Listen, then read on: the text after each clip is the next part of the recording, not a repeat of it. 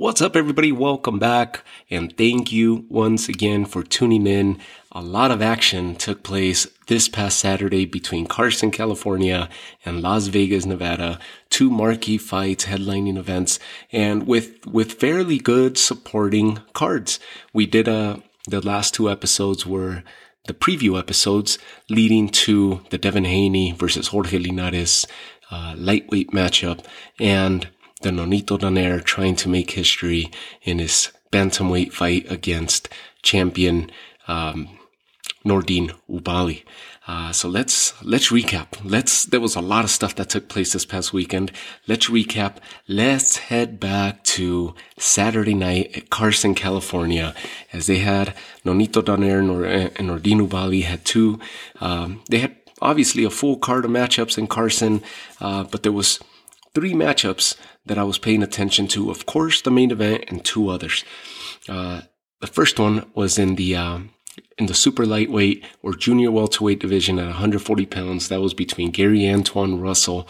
And that Gary Antoine Russell stepped in at 13-0, perfect record to date against none other than Giovanni Santiago. Now, Giovanni Santiago doesn't have that big household name, that big household notoriety, but he's best known for his last outing where he moved up to welterweight to fight Adrian Broner. He goes to welterweight, gives Adrian Broner everything Adrian Broner could handle.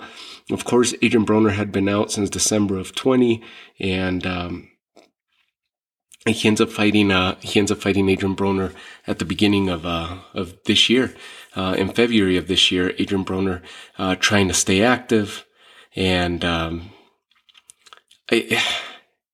that fight in itself was one that was a you pick 'em type fight at the end, because Adrian Broner had a mixed reaction, the crowd giving a mixed reaction when the decision was given to Adrian Broner.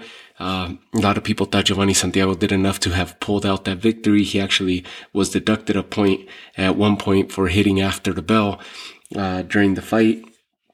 The fight was actually close. The cards didn't reflect that. The judges were actually fairly one-sided for Adrian Broner, I think Adrian Broner won that fight against Giovanni Santiago by no less than 4 rounds, 3 to 4 rounds, and as much as by 6 rounds, I think, 6 or 7 rounds in a landslide by one of the judges. Giovanni Santiago performed a lot better than what the scorecards reflected, than what the judges gave him credit for, and he very well could have pulled that fight out. And if you would have given it to Giovanni Santiago, a lot of people wouldn't have been upset. Good Puerto Rican fighter, solid base. He stepped in this time at 140 pounds against Gary Antoine Russell, and gave a good showing.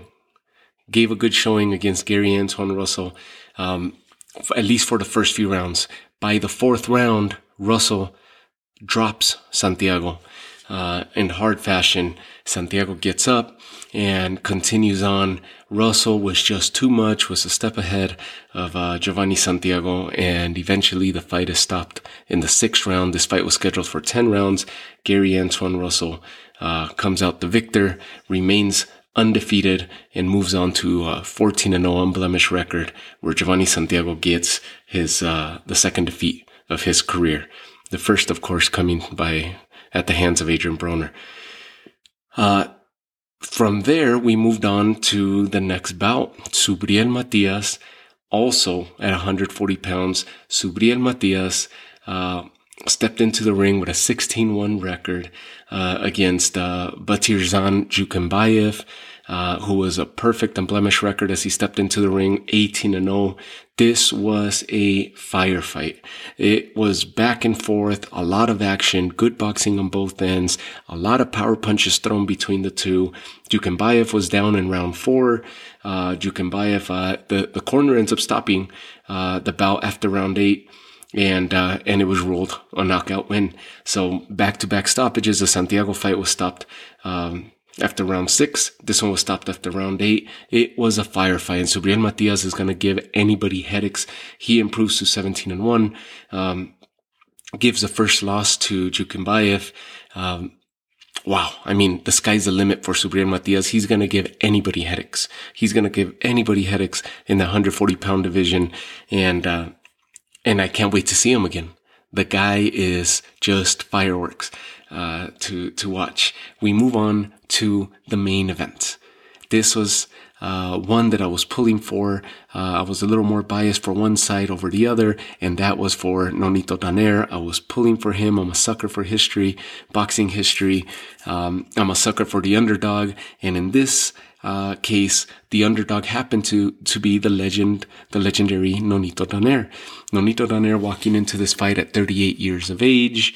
He stepped into the fight with a record of 40-6 as the challenger to Nordine Oubaali's WBC bantamweight title. Nordine Oubaali stepping in with 17-0, perfect unblemished record, high knockout ratio, high power, high volume punching from Nordine Oubaali. And as I was breaking down the fight on the preview episode, the way that I saw the fight playing out was if Nordine Oubaali established the pace and took the pace in his favor from the beginning, pressing the action, taking the action to Nonito Donaire.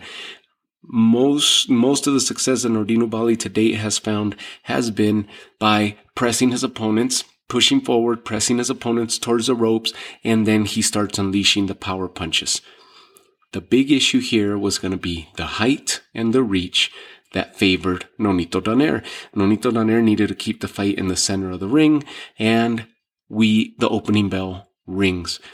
You get power punching from Nordine Oubaali, who quickly began to establish his power and his dominance, and begin to have some success by lunging forward, throwing some good hooks and some good straight jabs to Nonito Donaire and landing at that. But Nonito Donaire began to find his pace. He set the pace from the beginning.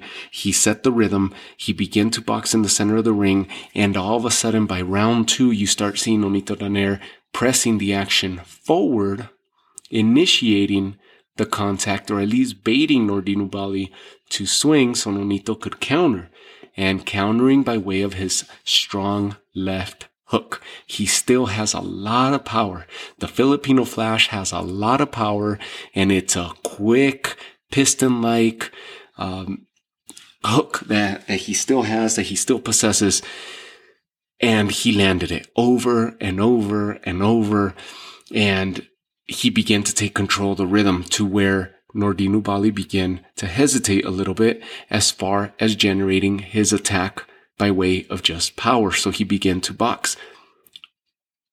It was pretty evident that Nonito Donaire ended up figuring out the rhythm of the fight and the pattern in which Oubaali was attacking. Nonito continued to push the action towards the ropes, which is something that has, for the entire career of Oubaali, that's where he's found his success. Getting his opponents against the ropes so he could land his power punches. This time he was on his back foot, and he finds his back against the ropes. Nonito Donaire sneaking the left hook. By the third round, he drops Oubaali twice, and nasty at that. Nasty drops. Oubaali goes down. He barely answers the second time that he goes down. The corner is panicking. He sits there. They're trying to get him up, but he's not gathering his composure as quickly as the corner may have wanted to, maybe as quickly as Oubaali may have wanted to. These punches were just catching him off guard, on the button, by way of, or compliments of, the left hook that Nonito Donaire still possesses. Speed is still there. His instincts, his reflexes are still there. And the left hook, the power of that left hook is ever so present.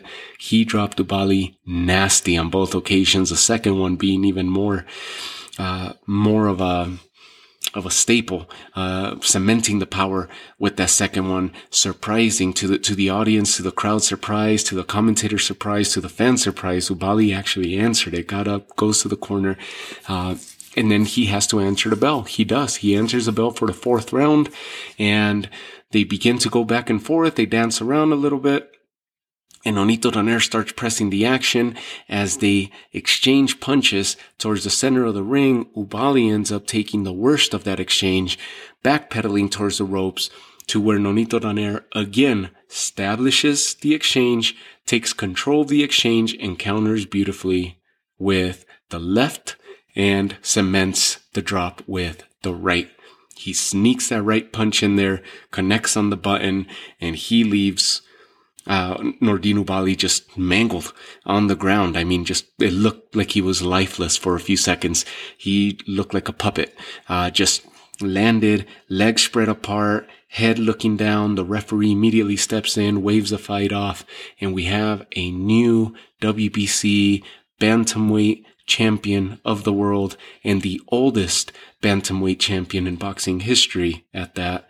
Nonito Donaire makes history again. Something about Carson, California. That used to be the Home Depot Center, and it's produced some high fireworks style fights in years past. Then it became the StubHub Center and now the Dignity Health Sports Park. Regardless of what it is, there's something about that atmosphere that arena, that venue in Carson, California just brings out the animal in these fighters, and you see fireworks. You're bound to see fireworks. That's also the venue that hosted those famous fights between Rafa Marquez and El Magnifico, Israel Vasquez. Those were amazing fights. I actually had a chance to be at that venue years ago and witness a fight between De La Hoya and Steve Forbes. And it's an awesome arena. It's a cool venue. If you ever get a chance to go check it out, go check out a game there. It was famous, of course, for hosting the Los Angeles Galaxy. And then they started hosting fights. And I think one of the biggest events that they hosted there, one of the initial big events that they hosted there was the De La Hoya Steve Forbes fight. And then from there, it carried on a life of its own. And you've seen some amazing fights, in years past since then. So this was an awesome fight. Fireworks from the beginning. The intensity was there. The nerves was there from both fighters. They were both just on top of their games. And Nonito Donaire just a step ahead of Nordine Oubaali, figures him out, figures a puzzle that is Nordine Oubaali and his power, and lands his power, is able to outsmart and outpoint Nordine Oubaali, and ends up unleashing his power, compliments of the left hook, stopping Nordine Oubaali by 4th round knockout. Drops him 3 times, the 3rd one being the final nail in the coffin. Congratulations, Nonito Donaire. I was beyond happy that he pulled it out. I didn't see the fight going this way at all. If anything, I thought it was going to drag on into the later rounds. I'm just glad that he was able to make history. Nonito Donaire still looks good. And now, just look at the division. Naoya Inoue, whom Nonito Donaire had a fight of the year in 2019. Guillermo Rigondeaux, who Nonito Donaire has a loss to. That's another one of the champions there. And Jonriel Casimero, who is another one of the champions there and scheduled to fight Guillermo Rigondeaux. Just those 4 names alone, just think about that. That division, as far as champions are concerned, is stacked. And there's no shortage of competition and challengers in that division. So it's going to be awesome. It's going to be awesome. It's going to develop awesome. It'll be a great story if we get to see Nonito step in there against Guillermo Rigondeaux years after, both of them on the latter stages of their career. If he gets to run it back against Naoya Inoue, that would be awesome, and possibly another fight of the year candidate, or maybe a fight of the year itself again, or he fights Jonriel Casimero. If Casimero defeats Guillermo Rigondeaux come August, then Nonito Donaire could possibly unify against him. I can't wait. I can't wait to see how it pans out, and these champions fighting one another. It's gonna be awesome. I can't wait. Inoue should be active here in the next few weeks as well, so we'll get to see him in action, see how the monster looks. Congratulations to Nonito Donaire. What an amazing showing he had this past Saturday night.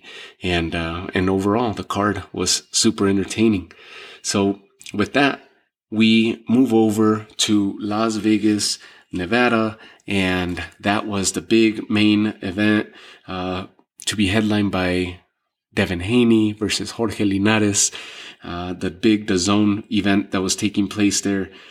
And it was just it was a great atmosphere. The fact that the crowds are starting to get back into Las Vegas, the fact that they're starting to have attendance, it's just awesome. Las Vegas is returning back to normalcy, at least a certain level of normalcy, and it's great because Las Vegas has become the mecca of boxing, which New York was once.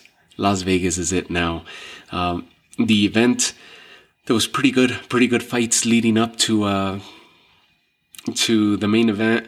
One of them that had a questionable stoppage was the Chantelle Cameron. Chantelle Cameron stays undefeated, moves on to a 14-0, stays with the unblemished record, moves on to a 14-0 record, retains her WBC super lightweight title by beating Melissa Hernandez. It was a one-sided fight from the onset. From the opening bell, Chantelle Cameron sets her pace and was basically heading to a one-sided fight. She did drop Hernandez in round 4, but Hernandez kept coming forward. Tough, very experienced, not a lot of volume from Melissa Hernandez's side, but she was still in there. She was still fighting. The referee began to seem after that knockdown in round 4 like he wanted to interject, like he wanted to stop the fight, and sure enough, he does. In round 5, he ends up stepping in on what was a weak punch, at least not a stopping type punch. It was a good punch, good solid punch to the mouth by Chantelle Cameron, but it wasn't anything that put Melissa Hernandez in danger. Her hands were a little bit down. The punch landed flush on her mouth, but it wasn't anything that wobbled Melissa Hernandez or almost dropped her, or she lost consciousness, anything like that. It wasn't a knockout punch. It wasn't a knockdown punch at that. It was just a solid punch, and maybe she was about to start setting a succession of punches to follow that lead right jab that Chantelle Cameron landed. But the referee stepped in. The referee steps in as soon as that punch hits Melissa Hernandez in the mouth. Referee steps in, waves it off, and the crowd goes nuts, begins booing the referee. Chantelle Cameron retains her title. This is her debut in the U.S. Good showing by her. I mean, regardless of the crowd's reaction, the crowd was not booing Chantelle Cameron. It was a one-sided fight. It's just a matter of maybe 1 or 2 more rounds, and I think Chantelle Cameron would have gotten Melissa Hernandez out of there, or maybe the stoppage would have been deemed. But the referee had to let him go. Melissa Hernandez was still conscious enough, was still fighting, was still defending herself, and give her the respect as well. She's a veteran of the sport. She's a former champion herself. Give her the respect as well. Let her fight. Let her fight. One punch will change the whole thing. One succession of punches and Melissa Hernandez could have switched momentum to her favor. Who knows if it would have happened, but let them fight. Let them figure it out. Don't step in on a weak punch like that. And that's what the crowd was booing. A lot of misconception that the crowd was booing Chantelle Cameron. They weren't. Chantelle Cameron debuted. This is her first fight in the U.S. across from the pond, and she debuted magnificently. She had a great showing. She represented herself well. She carries herself well. She speaks well, and she came. She worked. She did what she was supposed to, and retains her title and continues with an unblemished record. The other fight that was complete fireworks was the son of the legend, Shane Mosley Jr. Ends up going all 10 rounds against Jason Quigley. Jason Quigley ends up getting the nod, and he ends up winning the NABO, the WBO, NABO middleweight title. So a small alphabet title, but it was a good showing by both fighters. Unfortunately, Shane Mosley Jr. Loses, gets the bad end of the nod, but it was a great back and forth battle, great boxing match. Definitely Shane Mosley Jr. is no Shane Mosley, and we've seen that time and again where usually the sons of these legendary fighters don't transition to be as good as their dads or their predecessors. But Shane Mosley Jr. represents himself very well, now campaigning at middleweight, and unfortunately comes on the low end of the decision, on the bad end of the decision. Jason Quigley calls out Boo Boo Andrade at the end of the fight. Now that he has a WBO, NABO title, and would like a crack at Boo Boo Andrade. So Jason Quigley, fun fighter as well. Shane Mosley Jr., fun fighter as well. Great fight, super entertaining fight, goes all 10 rounds. that was a good fireworks fight. If you didn't catch that, you could catch the highlights online, I'm sure, or even find the fight. I'm sure it'll be streamed somewhere. If you got the DAZN app and you missed it, then just I'm sure you'll be able to catch it there. Martin Ward, 130-pound fight. Martin Ward stops Azinga. Actually, Azinga Fusile is the other way around. Azinga Fusile just drops Martin Ward, just tears him up left and right. Azinga Fusile, very, very impressive. Good power. Reminds me of a Knight Quartet. He has good power. He's kind of a mixture of like a Zolani Tete and Ike Quartet. Good power, good speed, guards the hand, lets it go whenever he needs to, the right hand that is, lets it go whenever he needs to, and sends punches and bunches when need be during those exchanges, even to lead the action or create a succession of action. He just unleashes punches in order to set a trap for the counter. It was very effective, and no matter what Ward tried to do, he was just a step behind and couldn't handle the power of Fusile. Azinga Fusile, awesome fighter. I can't wait to see. Hopefully he steps up. Ward is no bum, but Azinga Fusile needs better competition. And if anything, I would like to see Fusile against Shakur Stevenson. I don't know much about Nakatila, who's about to face Shakur Stevenson here in the next week or so, or a couple weeks. I don't know much about Nakatila, but Azinga Fusile would be an awesome fight for Shakur Stevenson. And that would be a great step up for Fusile as well. A huge step up for Fusile at that. But he's going to give anybody problems. Kind of like a Subriel Matias of this 130. So 10 pounds apart. Subriel Matias represented himself really, really good on his card. And Fusile represents himself really, really good in the 130-pound division. Just awesome.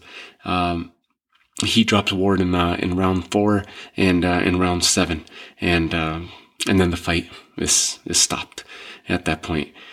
We get to the main event, and the anticipation was at an all-time high.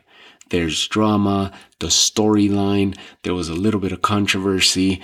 The fight lived up to it, and for the last day or so, couple days, people continue to fight about this. People immediately jumped on board. Some people jumped on the bandwagon, pointing fingers, criticizing Devin Haney. Everything's been pretty one-sided, and kick Devin Haney while he's up, I guess, because he's not down. He didn't lose, so it was an awesome fight at that. Devin Haney comes away with the decision. There was a little bit of controversy. We'll touch base on that. There was some issues that I saw that I'll point out in case you guys didn't catch them. Devin Haney performed well. Devin Haney represented himself well. He needed to show up. He needed to perform, and he did.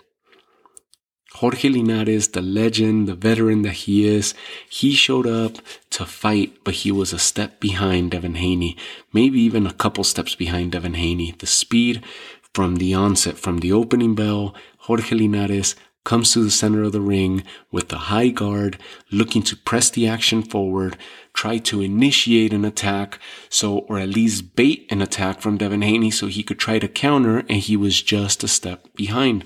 Devin Haney met Jorge Linares in the center of the ring and immediately establishes his left jab. The left jab finding Jorge Linares' face between his guard, between his gloves, over and over and over again. Devin Haney found success, and he continued. He set the pace. He set the rhythm of the fight. He ended up imposing his style of fight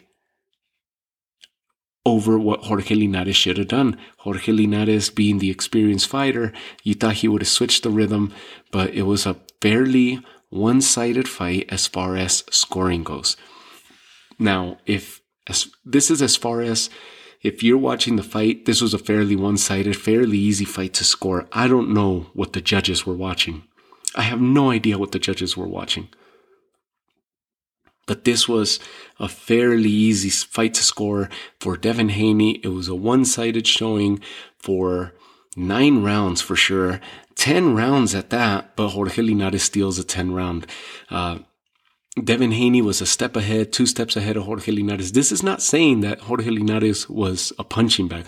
Jorge Linares' plan was, it almost seemed like he was looking to let Devin Haney outpunch himself, carry him to the middle rounds, and start pushing on the later rounds. Devin Haney, by round 2, round 3, starts breathing with his mouth open. And I immediately thought to myself, I was even commenting on Twitter as the fight's happening. I'm commenting that it's very odd to see Devin Haney fighting with his mouth open that early in the fight. By round 3, his mouth was fully open. He's breathing heavy, and it's a matter of nerves. It's a matter of adrenaline. I was thinking he's probably going to have an adrenaline dump because this is just the biggest fight of his career to date, the biggest name that he stepped into the ring to date with. And he composed himself. He carried a good pace, a good rhythm to the fight. The jab was masterful by Devin Haney. The speed, the jab, it was good. There was great exchanges on both behalves. Jorge Linares by no means was a punching bag. He landed some really flush left hooks to Haney's right side, right cheekbone, and he was landing some flush hooks, Linares was, over and over and over again, and just wasn't able to damage. It was either catching Devin Haney on the move or just catching Devin Haney while Linares himself was slightly off balance. Therefore, he wasn't able to generate the knockdown power and get that leverage behind his punch to be able to drop Haney, because Linares is known for having some power, but he's known for also being speedy, and he has a good level of a good mix when he mixes his styles up. He started coming alive. He had good successions, good punches, but it was far in between. And Devin Haney stayed consistent, just working, while Jorge Linares would have successions of punches, would have flashes of action, but it was far in between. He would have maybe 3 or 4 successions, if that. That may even be too much each round. But Devin Haney, for at least 2 of the 3 minutes, was consistently working each and every round for the first 10 rounds. The first 9 rounds was an easy fight for me to score. I gave every single one of the rounds, no matter how much I was pulling for Jorge Linares, it was that easy of a fight to score. You couldn't rob Devin Haney. All 9 rounds I gave to Devin Haney. That's that. By the 8th round, I thought Devin Haney, by the end of the 7th, I thought Devin Haney was starting to land some really hard punches on Jorge Linares. By the 8th, he ends up hurting Jorge Linares to the body. Jorge Linares starts looking like he's about to get knocked out, like he's about to be dropped on this fight, and it didn't happen. The experience carried him through. He was able to get a second wind, finish out the 8th round, and started having some action, some succession, or some success in the 9th round. He lands a really, really good left uppercut on Haney, in which he wobbles him instantly, and it was really quick that he wobbles him. He hits him on the button, right on the chin. Devin Haney wobbles a little bit, but gained his composure immediately, and you started seeing a little shift there. That was in the 9th round, but not enough to steal the round for Jorge Linares. Again, 9 rounds solid for Devin Haney, in my opinion. That's how I was scoring the fight. I had it 9-0 going into the 10th. The 10th round comes, Devin Haney, same thing, same pace. Jorge Linares getting a little bit more active, starting to land more punches, pushing the action a little bit more, but Devin Haney continued by pushing and establishing his jab and remaining, keeping Jorge Linares at bay because of his jab. And then he would fake the jab and land a right punch to the stomach, to the gut, and push Jorge Linares back or hold him in his tracks and continue rounding about the ring, utilizing the entirety of the ring. Good footwork through and through for Devin Haney. The last 10 seconds of the 10th round, this happened to be the first round that I give to Jorge Linares because he did enough to steal the round, in my opinion. And that was that last flurry that he threw, the last succession, as he gets the best of the exchange. Both fighters exchange in the center of the ring. Jorge Linares throws a really good combination, and the final punch was a punch down on an angle, landing flush on the button on the chin of Devin Haney, and Devin Haney does not get dropped, nearly does, but does not get dropped. The referee steps in the middle as the round ends, and Devin Haney wobbles. He got the Bambi legs, trying to walk back to the corner, and his corner is panicking because he barely made it to the corner. Jorge Linares even makes a motion as if he's leading him to his corner, like showing him which way his corner is, mocking him. And then he heads to his corner. Jorge Linares he breathed some life. He got some renewed life by having landed that succession, that combination, and came out in the 11th round looking to stop Devin Haney. That last combination by Jorge Linares was enough for me to steal the round because it was that effective, and it changed momentum. It changed momentum in the favor of Jorge Linares as we began the championship rounds in the fight. That was the first round that was clear for me to give to Jorge Linares, even though Haney was winning the majority of the round, in my opinion. So we get 9-1. Then we get into the 11th round. Jorge Linares comes out, and this is what people are complaining about, the clinching. Devin Haney gathers himself. He tries to fight Jorge Linares. As the round began, Jorge Linares lands his left hook again, shakes Devin Haney up. Devin Haney starts moving from the left to the right side of the ring, at least from the fans' perspective, right as we're watching it on screen. He moves from the left of the screen to the right of the screen, rounding about with his back near the ropes. Linares connects another combination and hurts Devin Haney again, and followed a clinch on behalf of Devin Haney, one of many to finish out that round. It was at least one of 3 or one of 4 that Haney pulled off there in the 11th round to survive the round, to gain his composure, to kill the clock, and Jorge Linares lets him off the hook. This is the experienced 19-year veteran Jorge Linares, and he has him on the brink of dropping him, maybe even stopping Devin Haney and getting that belt around his waist once again. The experience on those clinches.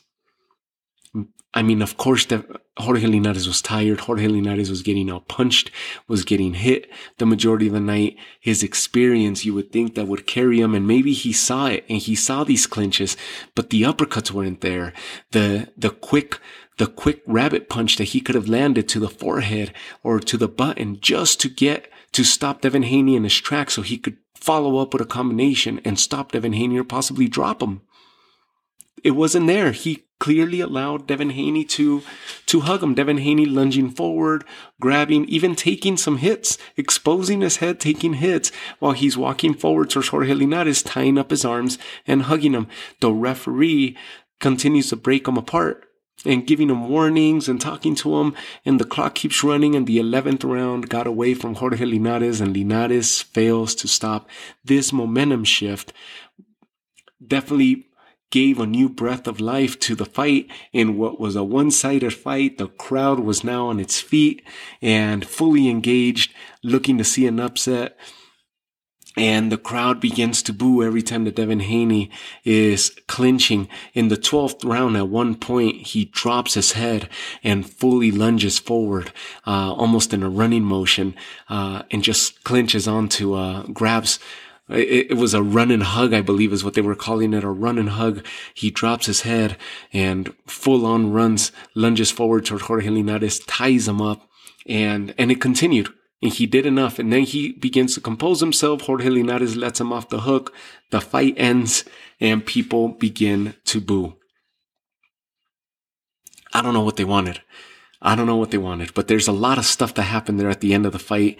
And people immediately it was a mixed reaction when Devin Haney's announced as the winner. It was a mixed reaction by the crowd as people are cheering. Another portion of the crowd is booing. Obviously, you have Jorge Linares fans, maybe some Devin Haney fans that switched, that weren't happy with his antics of grabbing on for dear life as they're saying it.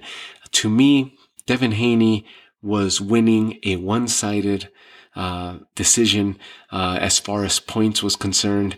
As far as the scorecards were concerned, Devin Haney put on a great performance, awesome jab, great speed, great footwork, great ring IQ for at least 10 rounds of the 12 rounds. It was an easy fight to score. Jorge Linares made it a fight into the late rounds, and maybe if he would have been able to land these punches earlier in the fight, he would have had some more rounds to work with, and quite possibly he may have stopped Devin Haney. But Devin Haney did what he was supposed to do. He clinched, he grabbed, they're accusing him of holding. Other boxers immediately came on. There's a boxer, Teofimo Lopez comes on, right? He's recording. There's another boxer that I only recognize as Rolly. I don't know him too well, but I know he spars with a lot of these boxers, with Gervonta and Devin Haney and Teofimo, Ryan Garcia, and he's very vocal.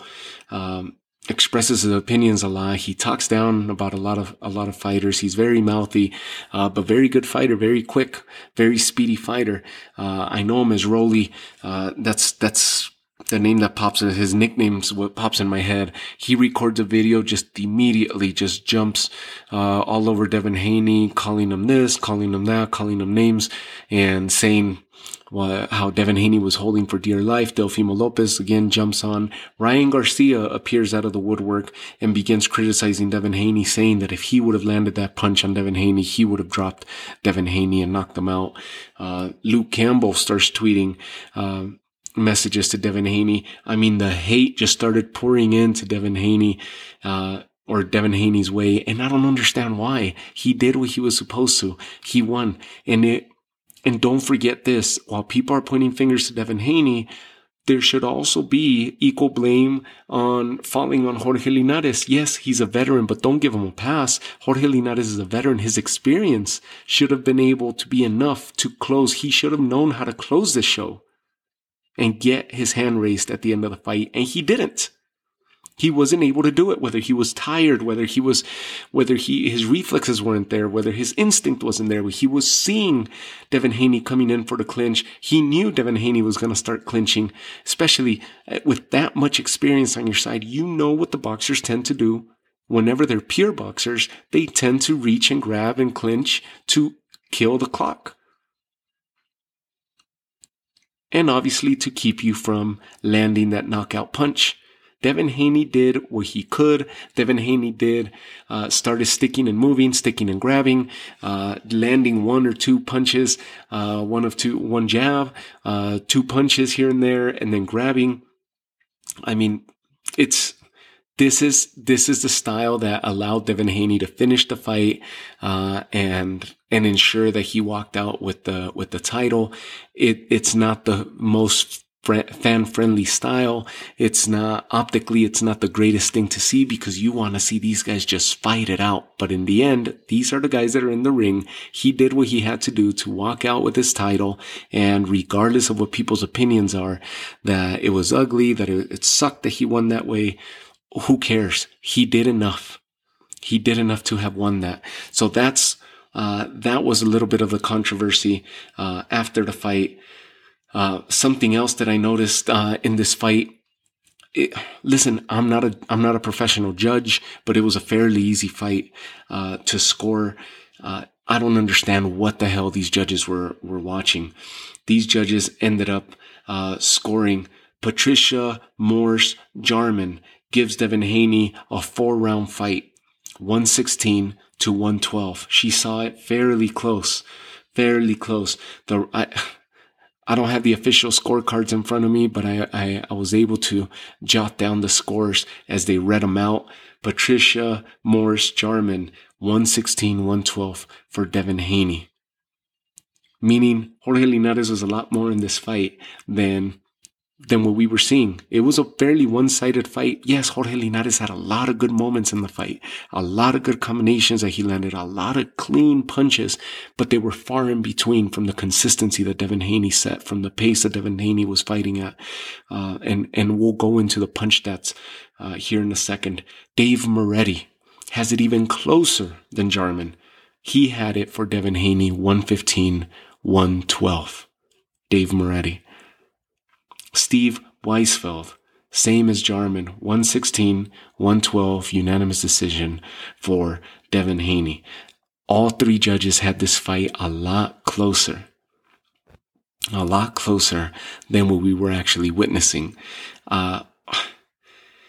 It's crazy to me. I don't know what, these are professional judges that have done this for years and years and years and years, and I just don't know what it is that they were watching. It bothers me when you see scores like this, because we consistently have these letdowns, these upsets that the judges end up taking away from the fights, taking away from what the fighters are doing in the ring. I had it 118-110, giving round 10 and round 11 to Linares and round 12 to Devin Haney. Once again, 118-110, a big difference. I know there was several publications and several sites that I saw that had it the same at 118-110, but these judges saw it completely different, and you may very well have had an upset, and then people would have been jumping all over Jorge Linares because they would have been claiming robbery or this or that. It is what it is. The way that it played out, that was one of the controversies, one of the issues that I had with the fight, the way that the judges saw it. The other thing that bothered me about the fight was Russell Mora, the referee. The referee's job is there to enforce the rules of the sport, to enforce the rules of boxing, and to ensure that the match is fair and balanced. He's not there to decide who the winner is. He's not there to disrupt the flow of the fight. He's not there to become a star. He's simply there to enforce the rules and ensure that the fight is being fought fair and balanced by both parties. Russell Mora continues to break him up. Russell Mora continues to interject, continues to give him warnings, but never did anything. And he continued to warn Jorge Linares for punching in the back of the head when it also happened on Devin Haney's end. When Devin Haney would break away from a clinch or would clinch and punch, there was often times where Devin Haney's right hand, if you go back and watch, even if you watch the highlights, you'll catch it. He did it over and over. Devin Haney landing inside punches, and his elbow would often end up right on the jaw of Jorge Linares, and then step away. But Russell Mora would give the warnings to Jorge Linares over. I don't know how many warnings he gave to Jorge Linares. And it's almost like he noticed that Jorge Linares was losing points, so he refused to take an additional point from Jorge Linares and just continue to warn him. If he would have done this, yes, it would have affected by points. Jorge Linares was already trailing on points, but the referee could see what he could see, but he had no idea how the judges on the sides or on the outside are scoring the fight.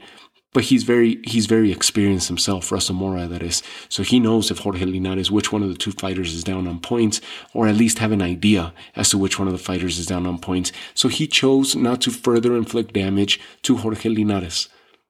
That's basically how it came across. If he would have taken a point from Jorge Linares at some point during these warnings, they would have taken Russell Mora a lot more serious down the stretch. And then he would have actually been able to take a point away from the excessive grabbing or clinching that people are now complaining about that Devin Haney did. But the referee didn't do it. The referee failed to do it. So he just continues to talk to him, continues to break him up and talk to him and give him lectures. And then meanwhile, the clock is running, and then let him fight. And then Devin Haney will come in for another grab or another clinch. And then here goes Russell Mora again. How come nobody's talking about that?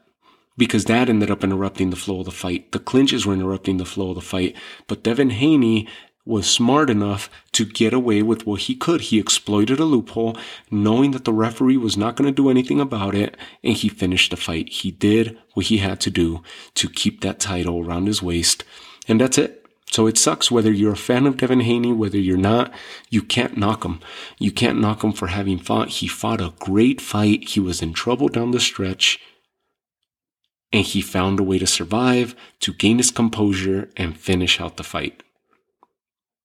It was almost reminiscent of years back, 2010, I believe, when Floyd Mayweather fought Shane Mosley, and I believe it was Kenny Bayless, of course, Kenny Bayless, famous for refereeing Mayweather fights, and Shane Mosley catches Mayweather flush, and I think it was round 4 where he catches him, and Mayweather just clinches on for dear life with both hands grabbing onto Shane Mosley's right arm so he wouldn't get away and free up that arm and punch him again.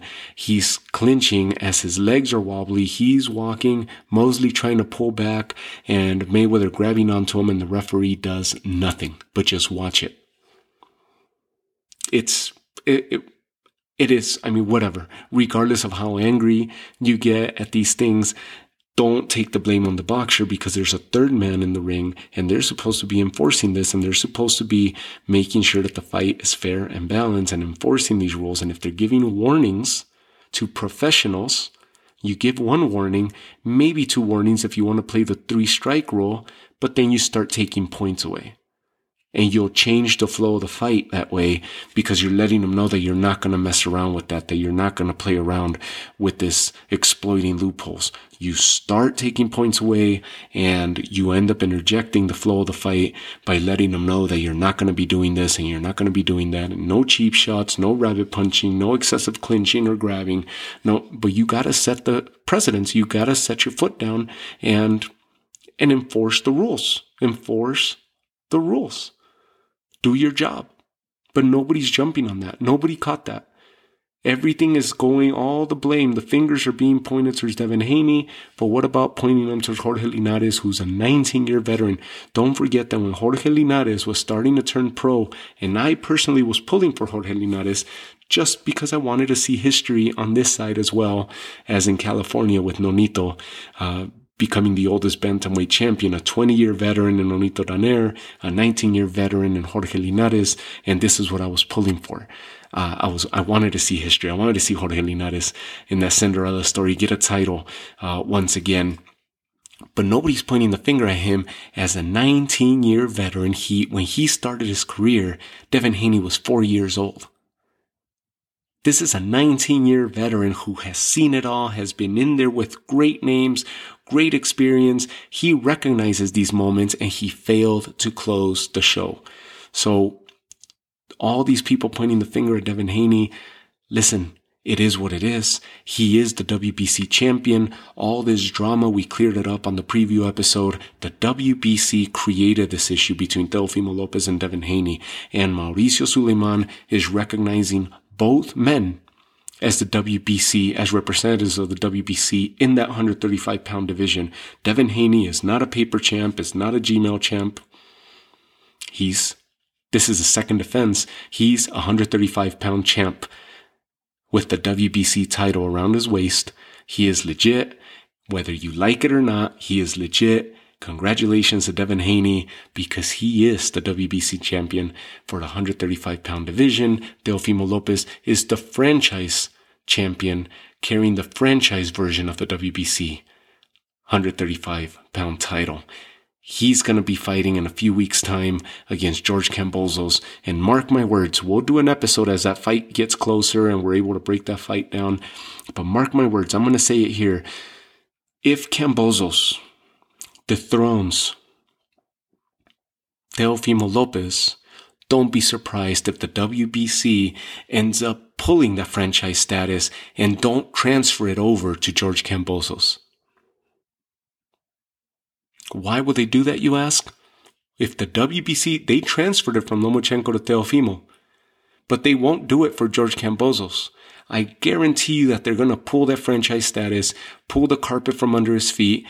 Kambosos will now have 3 of the 4 titles, and this would elevate a unification for the undisputed championship between Devin Haney and George Kambosos. If Teofimo wins, the franchise status stays there. Now they got themselves that big money fight and the reason why they created the franchise status in Devin Haney and Teofimo Lopez. That would be the next match. But don't be surprised if Kambosos upsets Teofimo Lopez, and he has a very good chance of doing so. Fast hands, undefeated guy, good boxer at that, good foundation in George Kambosos. If he beats Teofimo Lopez, I wouldn't be surprised at all if the WBC removes that franchise status, creating what we just had last week with Josh Taylor and Ramirez, 3 titles against 1, and a big unification bout between Kambosos and Haney. Why do I say this? Because we just saw it with another sanctioning body. The sanctioning bodies are out of control. The sanctioning body with the WBA, they elevated Yordenis Ugas as their super champion in the welterweight division. And now it looks like they're going to pull that carpet from under his feet. And the champion that they had deemed champion in Risas and Manny Pacquiao, they ended up, and that's because they named Manny Pacquiao champion in Risas, who was inactive for nearly 2 years, or has been inactive for nearly 2 years. They ended up elevating Yordenis Ugas as their representative of choice and deemed them the super champion for the WBA. Errol Spence, supposed to fight, that was the fight that he was after, and he told me himself when I interviewed him back in March, and you could catch that interview on YouTube. I have it on the catalog, on the YouTube catalog. You could check that out as I talked to Errol Spence live, and he ends up breaking the news there. This is back in March, and he's after Yordenis Ugas, trying to get that 3rd title, and he tells me himself, if I get that 3rd title, this fight, the stakes are going to raise between me and Crawford, and then I'll go after Terence Crawford's title. That would be the 4th one that I need. And that was Errol Spence's plan. But of course, he's going for history.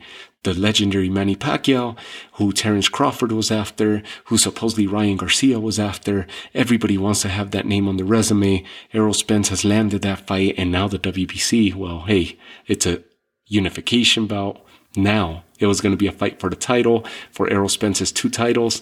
Well, now they're going to make it a unification bout. Sweep the carpet from under Yordenis Ugas' feet, take the super champion status away from him, and relist Manny Pacquiao as their champion. Rather than champion in Risas, they'll reinstate him as the WBA champion, and now they have themselves a unification bout and a dog in the race. That's crazy, right? But that's the sanctioning bodies are doing whatever the hell they want. So mark my words, I'm calling it out here. Teofimo Lopez, of course, I'm a big fan of his. That's going to be a firefight between him and George Kambosos. And I'm just putting it out there right now because I see this happening. Sanctioning bodies are doing whatever the hell they want. But we know as the fans who the main fighters are in each division. And in the lightweight division, the 135-pound division, there's 5 people to reckon right now, and that's going to be Teofimo, that's Devin Haney, that's Gervonta Davis, who doesn't have a title in that division, but people still hold him in high regard in 135-pound. He's fighting at 140 against Mario Barrios, yet they hold him as a top of the 135. Ryan Garcia is another dog there. I mean, listen, it is what it is. It is what it is. Just enjoy it while we have these fighters here and they're fighting amongst one another. I'm happy that Devin Haney called out Lomachenko and Linares and ends up landing one of those 2 names rather than somebody else who's unknown. He's fighting the big names. Now Javier Fortuna has a fight coming up with Jojo Diaz. That's going to be pretty awesome in itself. But Devin Haney did his job. This is the biggest resume to date in his career. He moves on to 26-0, retains his title. Now he's got Gamboa and Linares in back-to-back fights, and now he's going to wait to see what happens with Teofimo Lopez and George Kambosos. Or he may very well land another name, maybe Ryan Garcia, who already came out of the woodwork and began talking smack about Devin Haney. Or, I don't know, but it's going to be fun. It's going to be fun. The winners are you. The winners are all of us, the boxing fans. This was a long episode, guys. Sorry for holding you up. Hopefully, I kept you company while you're driving to or from work, or while you're out there running, working out, what have you. Hopefully I was able to keep you company here, as this was one of the longer episodes that I have done, but there was a lot to cover. A lot of action happened this past Saturday. Congratulations, Nonito Donaire, the oldest bantamweight champion in boxing history at 38, beating Jerry Peñalosa's record, who accomplished this feat at the age of 36. Nonito Donaire now the oldest bantamweight champion and the WBC's bantamweight champion. WBC also in women's. Chantel Cameron also defended her WBC title, and WBC in full action this past weekend. And then Devin Haney retains the WBC version of the lightweight championship against Jorge Linares. Awesome fight. I don't know what you think. Hopefully I did justice by you and did right by breaking down these fights and recapping these fights as I saw it. I call it like I see it, guys. And I'm not going to BS you. Whether you like it or not, shoot me a comment. Let me know what you think. Find me on Twitter. Find me on Instagram. You can send me a DM. I have the catalog up on Instagram, and you'll link over to Buzzsprout. You could find me on any of the major podcast platforms, Spotify, iHeartRadio, Apple Podcasts, you name it. I'll be available on all of them. And you could find the catalog on YouTube as well, including a couple interviews that I left up there with Jamel Herring and one with Errol Spence from back in March at the Virgil Ortiz Maurice Hooker event that I attended to. Much more stuff coming your way, guys. Thank you guys again for tuning in. This was episode 97, I believe. We're getting real close to 100. So episode 97, this is a recap episode of Oubaali, Donaire, and Haney Linares. Thank you guys again. Have yourselves a great day or good night, depending on when you're listening to this. And I'll see you guys on the next episode. Talk to you all soon. Take care of yourselves.